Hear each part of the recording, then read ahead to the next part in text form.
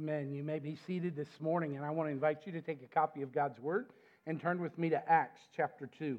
And I know the thing today is digital devices, and I'm all about that at home. I have this iPad, and I have the ESV on there, and I have a Bible app on there, and a lot of times I'll read the Word on a digital device. If I'm going somewhere to a meeting and they say, open your Word. I have it on my phone, and I'll just flip it over there on my phone and open it up. But today, seeing that we are going to be talking about biblical preaching and teaching and sound doctrine and how healthy churches focus on that, I want to encourage you right here at the beginning of the year. I'll tell you, I find it hard to have anything that is better than just a good bound Bible that you can write in and take notes in, and that you can put things in and that you can pour over. It's a treasure. It really is a treasure. I have shared with you all before that when I am asked to do people's funeral, and I know they're faithful and they've talked to me about how they love God's Word, I'll always ask the family, hey, can I borrow that Bible overnight and let me just look through it and thumb through it? And it's amazing what you see that the Lord has taught people down through the years, and where they've just made notes in the margin, or maybe they've taken notes, or maybe occasionally a family will say, you know what, they didn't write in their Bible, but I'll give you their latest journal, and here's a journal where they have taken notes, and you could just tell they were really serious about God's Word. All of my preaching Bibles, all of my Bibles that I read and study out of, they're just littered with notes and different things that I have written down, and I always, when I get a new book or a Bible, I'll write one of the boys' names in the upper right-hand corner on the inside page, because when I'm gone, I don't want there to be any mistake on who's supposed to get what from Pop's library. And so I want to make sure the boys all have a book. And sometimes I'll just pray and say, God, which boy really needs this book? Which one's going to really benefit from this later on in life? Maybe they'll pass it on to their kids. Maybe they'll use it themselves. I'm not for sure. And so I take that time just to make this pitch. What a great time of year to get really serious about digging in to your Bible study, and I will be an advocate for that, whether it's digital or with a bound copy of God's Word. But I'm telling you, there's something neat about that bound copy that you can pass on to others after you're gone. And so Acts chapter 2, we're going to be reading verse 42 today as we can continue to study about healthy church, God's plan for a fit church family. We started this series last week, and we're just sort of working through Acts chapter 1, Acts chapter 2, and looking at the characteristics of the New Testament church and how God positioned them and used them and worked in them to be, one, healthy believers, healthy followers, knowing that healthy believers, healthy followers will make for a real healthy church that will go out and fulfill the mission that God's called it to, namely to make disciples of all people to the ends of the earth, in Jerusalem, in Judea and Samaria, and to the ends of the earth. And so we see how God positioned these people uniquely. He worked in their hearts and lives, and you can see the difference that healthy people and healthy churches make in the life of a culture or society. Recently, one of our church family members here got a new car, and they couldn't wait to show me this new car and talk to me about this new car. A matter of fact, they had questions about some of the new car features, and I said, you're going to have to talk to Brian about that. I don't know anything. If it's technology driven, I give it to Brian. I said, Brian may be able to help you with figuring out how to program that on your car, how to get that feature to work on your car. This car had all the bells and whistles on it. You know, it talked to you, and windshield wipers come on automatically, and it's got brake assist, and, you know, I think you just pretty much just got to get in it, and it'll take you where you're going, you know. And but this particular person who had bought this car, they said, well, I'm just started reading the manual, and I'm going to have all this manual read. And, man, they started studying that manual, and so they were getting ready to go on a trip. I called them by name, and I said, do you know how to operate that car now?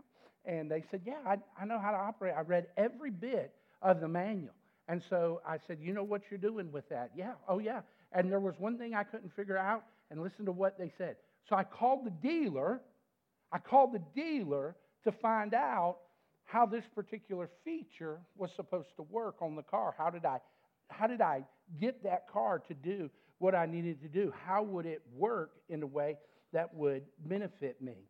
I want to say to you today, healthy churches intently focus on biblical preaching and teaching. A matter of fact, you're going to hear throughout the sermon today that out of everything we do as a church family, nothing is more important than the right teaching and preaching, studying and learning of God's Word here on Sunday mornings, first and foremost, primarily in this setting, then in our life groups, then what we do on Wednesday nights. And I'm excited to tell you, on Wednesday nights we're studying the gospel and life and just how the gospel is intended to live out in us and through our hearts and in our community, and just how God wants to use that. And we meet in room A104. There's other people who are preparing to share the word in song. Our kids meet for Awana, where they're being encouraged to hide God's word in their heart. Our students meet and they're being taught the word, and the word is being proclaimed to them in a really great way. And if you say, well, Pastor, if I was pastor of a church and it was my responsibility to preach, I would say that too. And that can sort of sound like a self-serving statement, right? Out of everything that we do as a church, the correct preaching and teaching, an intent focus on that is the most important thing we do. I want to say to you, that may appear self-serving, but it scares the living time out of me. Like, if you felt my hands right now, I'm sweating up here, right? And so if you felt my forehead, there's perspiration there because I'm warm. If you felt my hands, they're ice cold, but they're wet with sweat right now. And if you say, why is that, man? You're 55. You've been doing this a long time. I pray I never come to the pulpit without that idea of, God, I need you. We're about to read your word. This is the word of God that speaks and that is living, that's sharper than any two-edged sword. It's this word that through the empowerment of the Holy Spirit brings life change upon people. And so it is God speaking. And so I know you're just settling in. But today, in reverence and honor of God's word, would you stand with us as we read Acts chapter 2, verse 42, and as we begin to focus on how healthy churches intently focus on biblical preaching and teaching. It is building upon last week how healthy churches minister in the power of the Holy Spirit. Healthy churches focus intently on biblical preaching and teaching. Verse 42, Acts 2. Hear the word of the Lord, church family. And they, the disciples, the apostles, those 3,000 people who had been saved, the new birthed church, and they devoted themselves to the apostles' teaching and the fellowship and to the breaking of bread and the prayers. Now look with me at verse 46. And day by day, attending the temple together and breaking bread in their homes, they received their food with glad and generous hearts. Amen. You may be seated this morning. To be a healthy church full of healthy Christians requires an unwavering commitment to the primacy of biblical preaching and teaching. I want you to hear what Steve Lawson has to say about the importance, the centrality of the Word of God in all that we do and say as Christians and all that we do and say as a church. Recently, when I went to the doctor and they were working on me and they were prescribing these new medicines, I said, wait a minute, I want to make sure I know what I'm taking. And so he explained what I was going to be taking, and he told me how long I'd be taking one, and then he told me how long he thought I'd be taking another. And what do you think I did when I got home? Tracy said, what did he say? And so I told her, and she said, well, I'm going to go pick up that medicine so you get to feeling better. And I said, wait, before I do that, I want to read and see what it is that he has prescribed to me, right? So I went online and I read all I could read from Mayo Clinic about these particular prescriptions that he had given me because I wanted to know how they were going to work in me. I wanted to know how God was intending to use that medicine to be a blessing to me. And I want you to listen to what Lawson says about the primacy of the Word of God in the early church. He said the early church experienced spiritual vitality not because of gimmicks or gimmicky techniques, but because it focused on the priority of biblical teaching. Along, the Holy Spirit worked powerfully in the first church by leading the apostles to be prolific in their teaching ministry. Sound doctrine enriched every aspect of the church's life. Everything flowed from the pure fountain of biblical truth. The apostles' ministry of preaching and teaching is mentioned more than any other thing or any other activity that they were engaged in the New Testament. You see that in Acts 2:42, chapter 3, verse 11 through 26, chapter 4, verses 1 through 2, verses 8 through 12, verses 19 through 20, 31, 33, chapter 5, 20 through 21, verses 29 through 32, verse 42, chapter 6, 2, 4, 7, 11, 13, and 14, and then chapter 7, verses 1 through 53. Lawson goes on and he says, so overwhelming is the evidence that it can be argued that Acts is primarily a record of apostolic preaching and teaching empowered by the Holy Spirit. No matter where they were, these apostles were preaching and they were teaching. Whether it was in Solomon's portico, in public gatherings, before the Sanhedrin, or from house to house, they boldly taught in the name of Christ that which they had learned from the Lord Himself. Even in the face of life-threatening dangers, the apostles refused to be silenced, declaring, we cannot stop speaking what we have seen and heard. When the demands of ministry grew complex, they would not be diverted from their central task of teaching the Word of God. They said, this is Acts 6, it's not desirable for us to neglect the Word of God, most notably when the successful expansion of their ministry was described. The Lord described it through the pen of Luke and the Holy Spirit as being measured in terms of the spreading of the Word of God, and the disciples increased greatly. The early church experienced spiritual vitality. Listen to what he said. Not because of gimmicky techniques or innovative programs, but because it focused on the priority of biblical teaching and sound doctrine. My brothers and sisters, it is vitally important. It's so important that our church council guys, and I've been talking, one of our church council guys came to me and he said, have you seen this 2020 reading plan? I said, I've not. And he said, man, it's one book a month for the 12 months of 2020. And he says it just deals with clarifying our biblical and theological vision as a church family. And so he asked if our church council guys could read it and could we invite our deacons to do it. And I'm glad that those books are ready. And if you're participating with us, all of our church council guys are. And I want to encourage you deacons to participate with us. They are in bags ready for you to pick up in the church office this morning.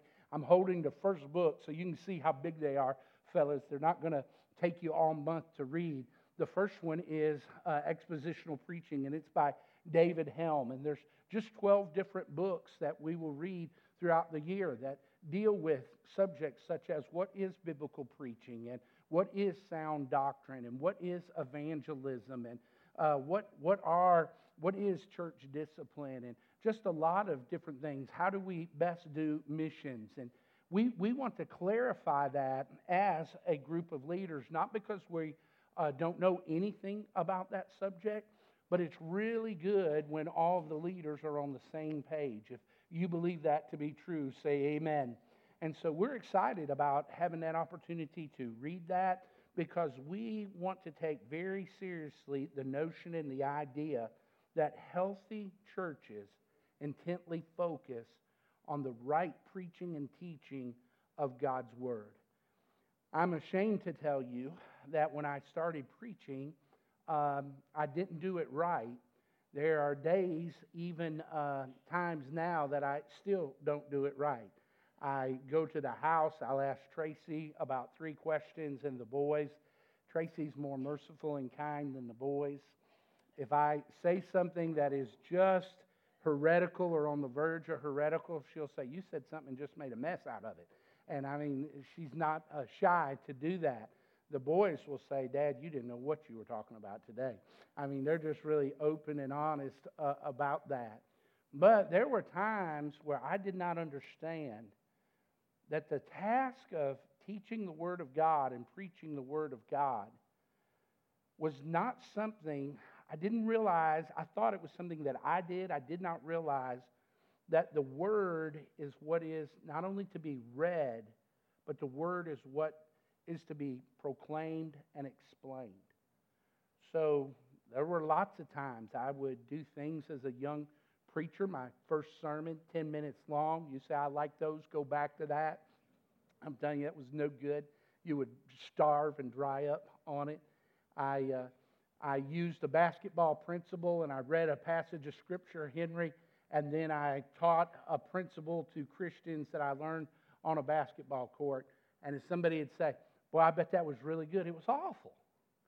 It was awful. I kept that sermon. I've went back and I've reread it. I've thought about burning it multiple times. And it just wasn't good. I've learned since then that God has spoken. Aren't you glad that He has? If you're glad of that, say amen. And that we have something to teach. We have something to proclaim. We have something to prophesy and declare. And it is the word of the Lord. And so with that in mind, look with me at verse 42 and notice those first four words. And they devoted themselves. And they devoted themselves. Healthy churches are sincere about learning God's Word. I would mind you that they here, that they devoted themselves, are not just the 12 apostles. They're not just the 120 who had gathered in the upper room. They're not just a small conglomerate. But Peter had already preached under the inspiration of the Holy Spirit. And a matter of fact, he had preached and proclaimed not only the gospel, but he had preached and proclaimed Old Testament prophecy too, as it related to what was occurring in those days. And so, as he preached and as he proclaimed, all of the people who had been born again were gathered there. They were hearing the Word of God, not only hearing it in their own language, but they began to assemble themselves together day by day to learn God's Word. They devoted themselves to the learning of God's Word. Sometimes we think that the learning of God's Word, the serious study of God's Word, is just for pastors or just for staff members or just for deacons or for elders or somebody like that. Maybe it is if it's for life group leaders, because after all, they've got to teach a lesson on Sunday, and so they need to be serious about the Word. But I'm going to trust them to tell me all I need to know about the Word, and I'm not going to be serious about the Word of God. Can I ask you a question this morning? Are you sincere about learning God's Word? Are you sincere about growing in God's Word? If you come to Jimmy Claywell's funeral this afternoon, one of the things I'm going to say to them is, and I told the family yesterday, Jimmy Claywell was really excited about learning God's Word. The very first time that I met Jimmy, it was at his daughter's funeral, Heather and Marcus Maddox's, at their wedding here at the church. And I had shared some scripture, and we got ready to pray and then go through rehearsal. And he came to me as soon as that was over and said, what was that verse of scripture you read again? And so I shared it again with him. And he said, and you think that relates to weddings and marriages as well? And I said, it certainly does. And he said, I want to learn more about that. Numerous Sundays, he would come to me and he would say, I didn't quite catch that, what you were teaching. Or he would say, I didn't understand that. Can you explain that more clearly or more fully? I mean, all that Jimmy was, he was excited to have an opportunity to learn God's Word. I want to ask you this morning, are you excited about learning God's Word? Because this statement here, they devoted themselves, has a heavy meaning to it, a very serious meaning, a very sincere meaning to it. It means that they were continually devoting. It means that they were earnest towards. They were aiming to persevere. Their intention was not to start and stop, but their intention was they wanted to know all that God's Word had to say to them. It describes a steadfast, single-minded fidelity to a certain course of action. It meant to persist in a task, to keep on with devotion, to continue to do something with intense effort, and to do it so steadfastly that they would not quit.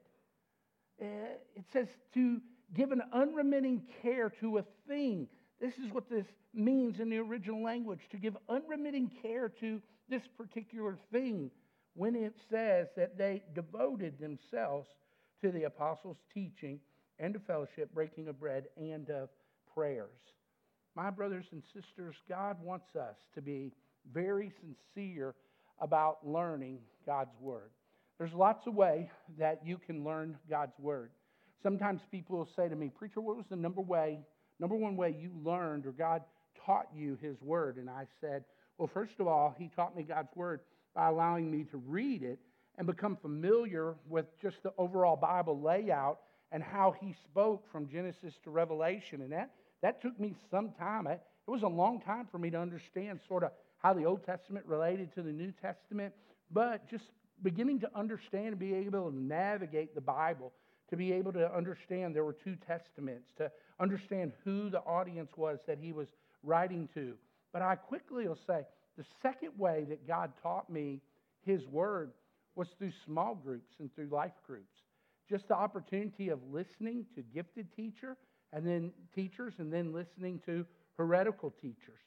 When I came to faith in Christ, I attended a church in Edmonton whose young adult group, high schoolers and college group, they had a teacher, and that teacher was just heretical. He would teach things that just wasn't in the Word, and he would construe the meaning of the Word. And I would leave there thinking, I'm not for sure that guy understands what he's teaching about. And I would live with that for month after month. And finally, I went and saw the pastor, and I just said, Bob, I don't know if this is right, but I don't think it's right. I don't think that's what the Scripture means. And the pastor listened to me, and he said, he called a teacher by name. It's just so-and-so. He's not going anywhere. He said, maybe I can find a different class for you. I want you guys to know, at that particular time, I just knew and I realized, man, if they're going to allow people to teach that don't know what in the world they're teaching, it's probably not a healthy place for a new convert to be able to grow and to be able to be grounded in truth. But so that comes in a positive way, sitting under godly teachers who let the Word of God speak, but also being introduced to things that are not right so that your conscience and your mind can say, wait a minute, that's not what the Word says. But then the third way was just through hearing the Word of God preached. Now, are you ready? Are you strapped in this morning? If you are, say amen. When I got saved, the guy that was mentoring me said, Shaw, if you're serious about growing in God's Word, you ought to take notes. Because people who remember God's Word and then know how to apply it are people who take tremendous notes. And I said, what do you mean take notes? That just struck me. I hated taking notes in school. Are any of you there? I for sure didn't want to take notes in church when I went to church. And he said, I don't care where you write it, but you ought to pay attention. And when God speaks to you or He teaches you a new truth, you ought to write that down. And so I began to underline things in my Bible, and I began to write things. I didn't go get a notepad. My very first Bible that someone got me after I was saved was called an Open Bible. It's up in the office right now. And all this area, every blank page, in the Bible, it's just covered in notes. I mean, how many of you have done that before, right? You've just littered your Bible with notes and different things that you've heard. And I want to say to you, I not only listen to sermons on Sundays, but I got to realizing, wait a minute, there are all sorts of sermons. In those days, it was on cassette tapes, but there's all sorts of sermons out there that you can put in, and you can put in this boombox, and you can learn, and you can grow. My brothers and sisters, the question before us today is, are you sincere about learning God's Word? And here's why that question is so important, imperative for us today. Because God is sincere about you knowing Him. He desires for you to know Him. And the number one, surest, most confident way you will know God is to study His Word. If you believe that this morning, say amen. Here's the second thing. Healthy churches are not only sincere about learning God's Word, but healthy churches are sincere about teaching God's Word. Notice the second part of verse 42. He says, and they devoted themselves to the apostles' teaching. And they devoted themselves to the apostles' teaching. What is the apostles' teaching? Was everything up to that point that the apostles had learned of Jesus and that they had learned from the Old Testament that Jesus had made clear to them while they were following Him. I would remind you that an apostle was an eyewitness of the Lord. They had walked with the Lord. They had learned of the Lord. And as the Lord taught them new truths and then truths that were built on Old Testament texts, they learned that. Now, these fellas were not theological giants at this particular time. They had walked with the Lord for 3.5 years, and they had so much more to learn, and they had so much more to grow in, and they were certainly going to learn so much more that they could convey and teach to other people. But what they were sincere about was teaching God's Word. How are we to do that today? How was it that they were doing it in the New Testament church? And I would say to you that the apostles taught the Word of God systematically. And so you and I, when we teach the Word of God to our kids, as we study the Word of God together as spouses, as we teach it in a life group, as we teach to students or to children or to adults, we should teach the Word of God in a very systematic way. And what that word systematic means is meaning we allow the whole counsel of God's Word to speak to the particular subject or question or specific verse that we're reading or trying to understand. Someone says, what does the Bible say about drinking, right? That's a prevalent question. What does the Bible say about sports gambling? That's a prevalent question. What does the Bible say about this particular subject or that particular subject? What we don't do is just say one thing about one verse on that subject, but we allow the whole counsel of God from Genesis to Revelation to weigh in on that particular subject. And the reason that we do that is because we do not want to take the Word out of its historic context or out of its biblical or canonical context. We want to make sure that we're reading it correctly to the audience and that it's in its proper place as the Holy Spirit has laid it out to us. And we want to make sure that we're not taking it out of its immediate context. And so here's what we oftentimes do. Listen to me. We will get a question. We will read a verse. We may have a subject that we're wanting to study about. And what we will do is we will start with our immediate context. And then what we try to do is work backwards to understand that particular question, that particular subject, or that particular verse. And I would say to you, when a subject, when a verse, when a particular question arises, we should first begin to look at God's Word, and we should look at God's Word systematically and let the whole counsel of God speak. And so for all of you who have been in church your whole life and you're maybe what I would call an older timer or a senior adult, and you used to listen to preachers who would get hot and they would stomp, they would spit a little bit, and they would say, the whole counsel of God is the Word of God. How many of you have ever heard that phrase, the whole counsel of God? Raise your hand, right? The whole counsel of God speaks to an issue. And what we call that is allowing the Word of God to systematically speak to that particular verse, question, or subject. So we teach God's Word systematically. If someone says something like, what does the Bible say about sports gambling, right? That's a new subject. Bill's just been put out on the floor with a bunch of other awful bills right now being offered by Republicans and Democrats. Bedfellows, and they don't even know it. Hello? Bedfellows, and they don't even know it. Someone say amen. You're meddling now, preacher. Okay, I'll get back to the Word. I said to that person this week, man, the Bible says a ton about sports gambling. For it or against it? And I said it's against it. Because that form of gambling relies on taking someone's money who loses the bet to reward the person who wins the bet. So the Bible says a lot about taking advantage of your neighbor and about being a good neighbor and about loving your neighbor. Are y'all with me today? If you are, say amen. And so they said, well, can you give me one verse? And I said, I can.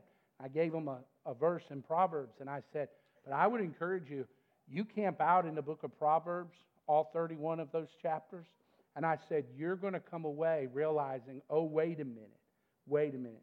That is not God's intended way to take care of His people. So we teach God's Word systematically. If you've got it, say amen. We teach God's Word expositionally. What's that? What kind of word is that, preacher?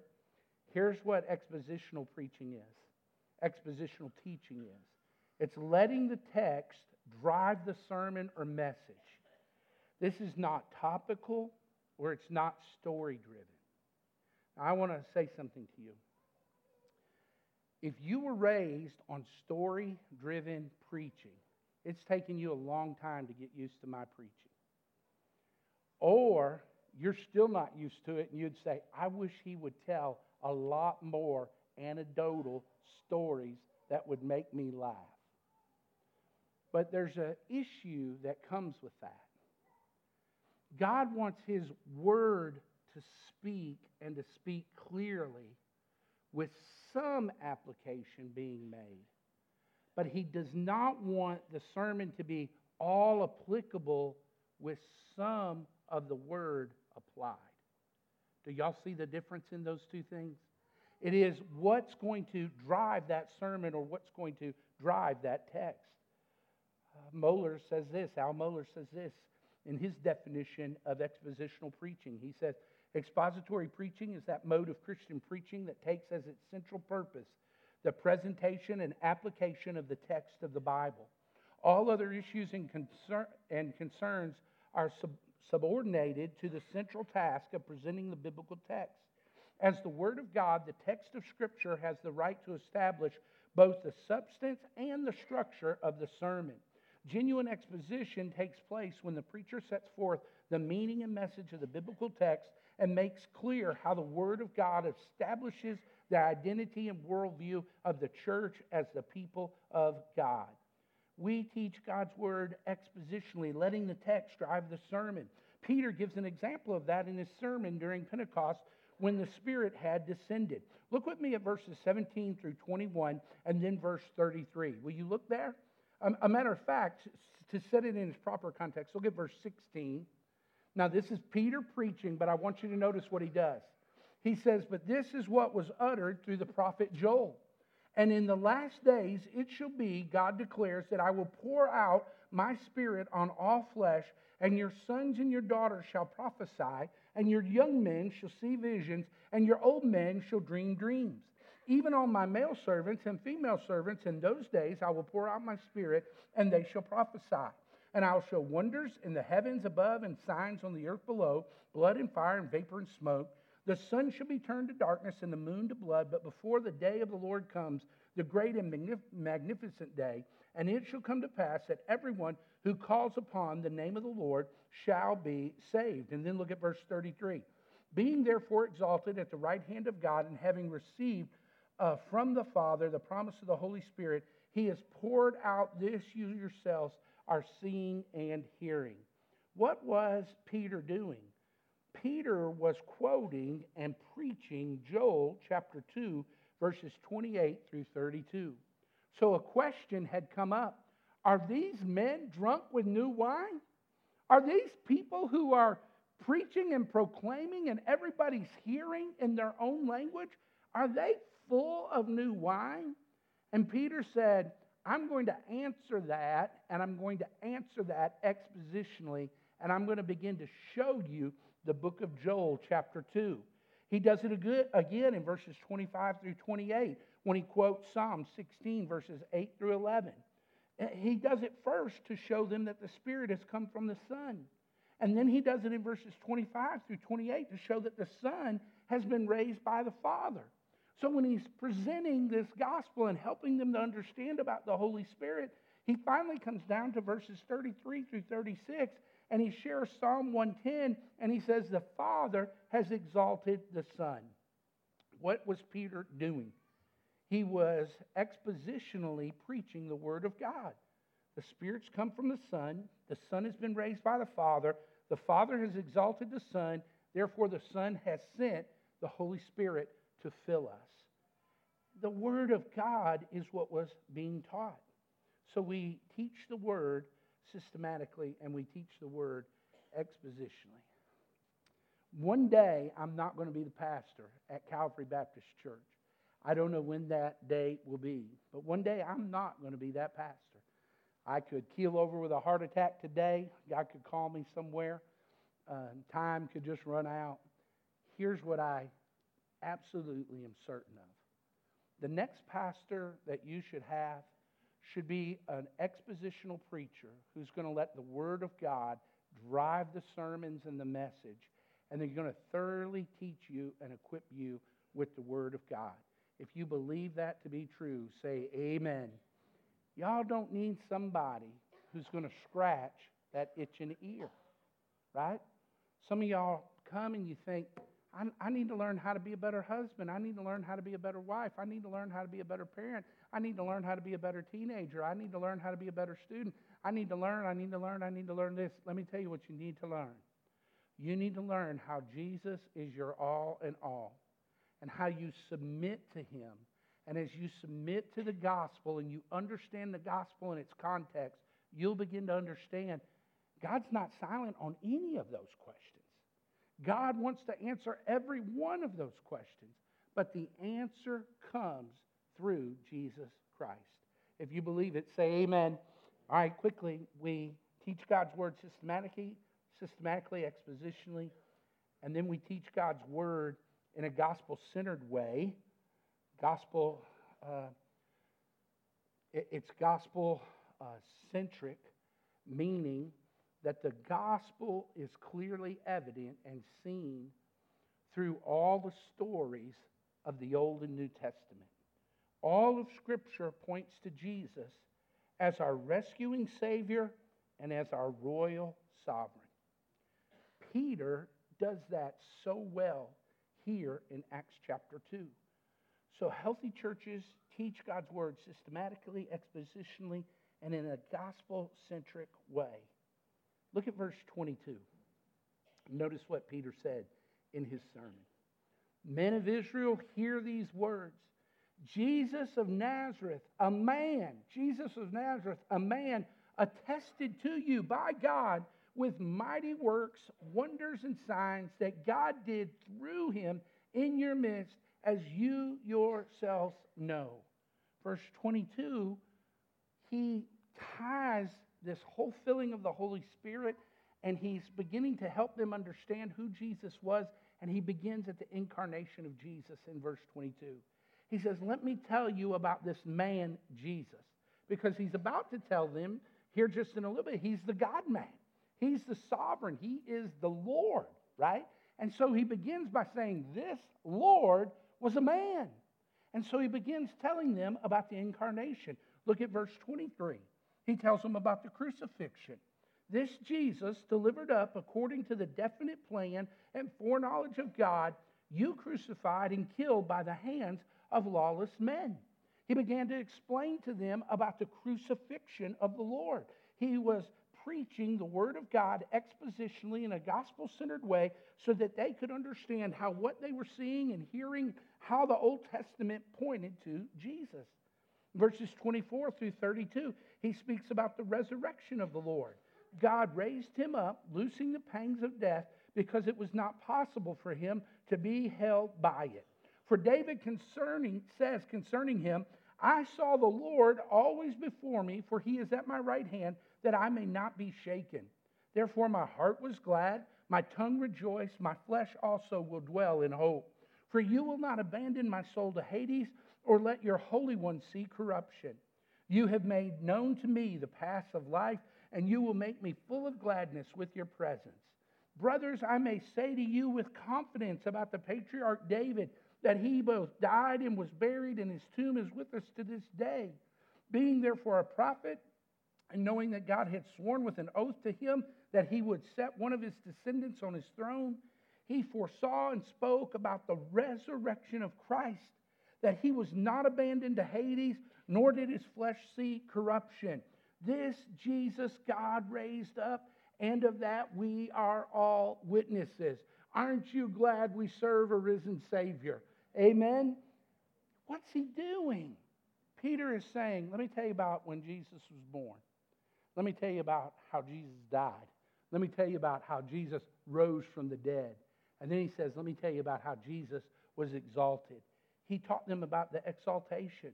Verse 33, being therefore exalted at the right hand of God, and having received from the Father the promise of the Holy Spirit, he has poured out this that you yourselves are seeing and hearing. For David did not ascend into heavens, but he himself says, the Lord said to my Lord, sit at my right hand until I make your enemies your footstool. Let all the house of Israel therefore know for certain that God has made him both Lord and Christ, this Jesus whom you have crucified. We teach God's word in a gospel-centered way, expositionally and systematically. And then lastly this morning, we're sincere about learning God's word. We are sincere about teaching God's word. And healthy churches are sincere about exalting God's word. In verse 46 it says, and day by day attending the temple together. I want you to think with me about what that means. They exalted God's word together. We exalt God's word in all of our experiences. John Phillips is a commentator I read quite often. I have not all of his commentaries, but a bunch of them. And in Exploring Acts, I want you to listen to what he says. He says, our experiences must always be tested by biblical doctrine and not doctrine by our experience. When the devil starts filling your mind with how you feel, you need to ask the Lord, Lord, is this true?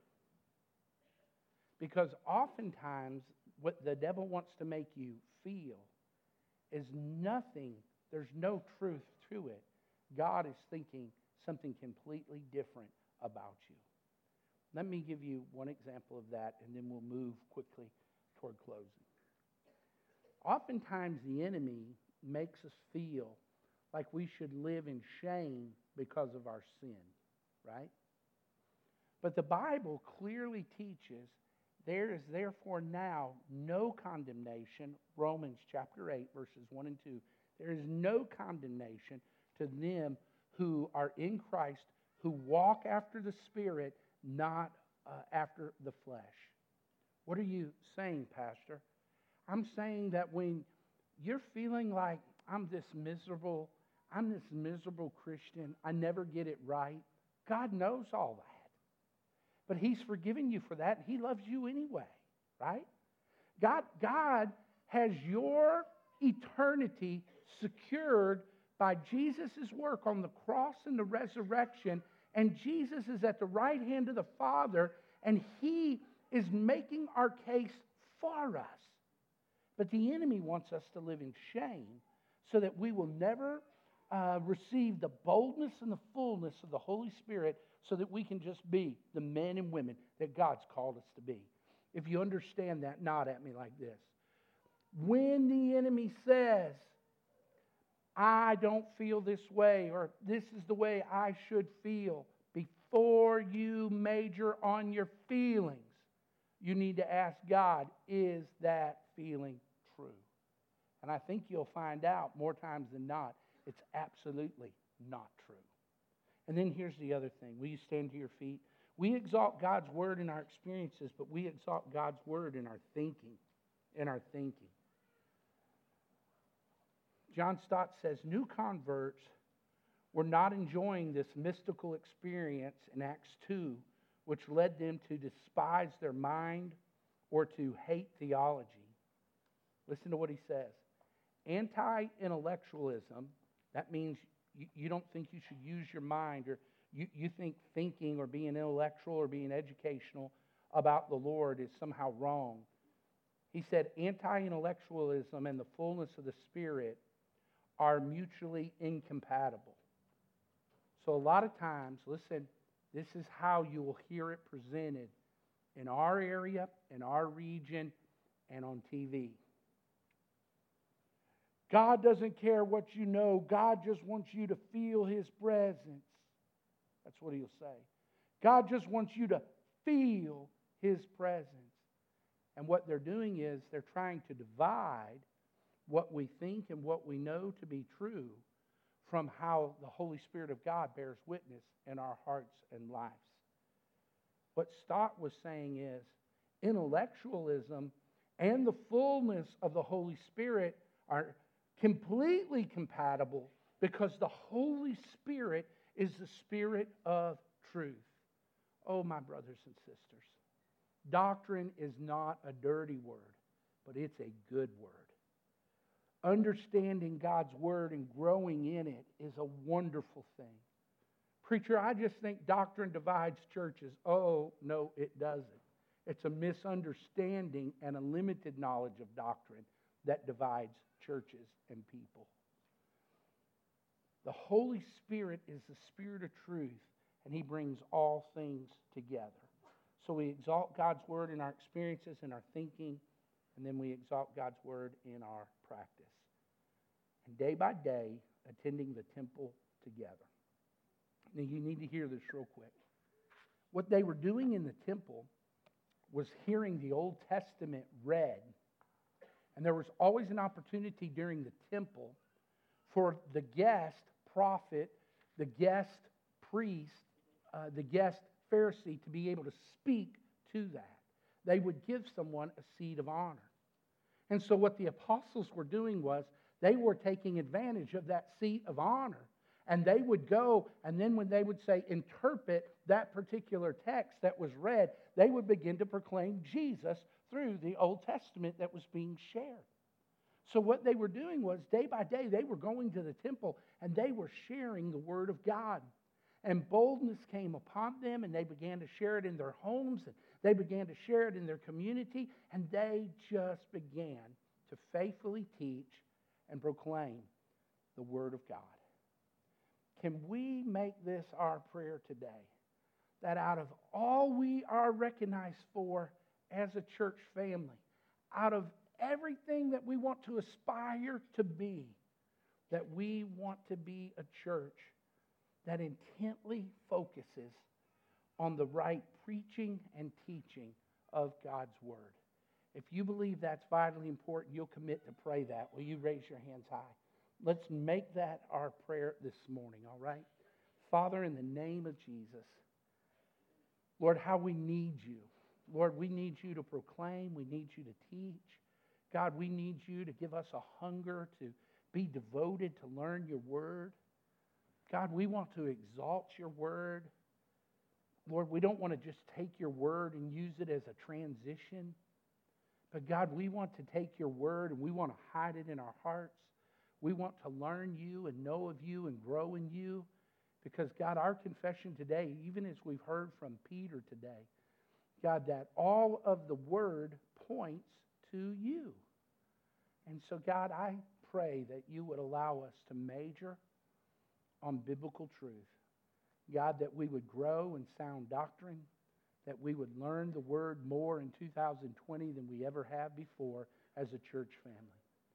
God, as our church council guys and our deacons read together, and God, we clarify and renew our biblical and theological vision for our church. God, I pray that you would speak to us through these books. And Lord, as we just read those things when we first began ministry here, and we read Devers Healthy Church and taught on that on Wednesday nights, I pray, God, that you would rekindle our hearts fresh and new.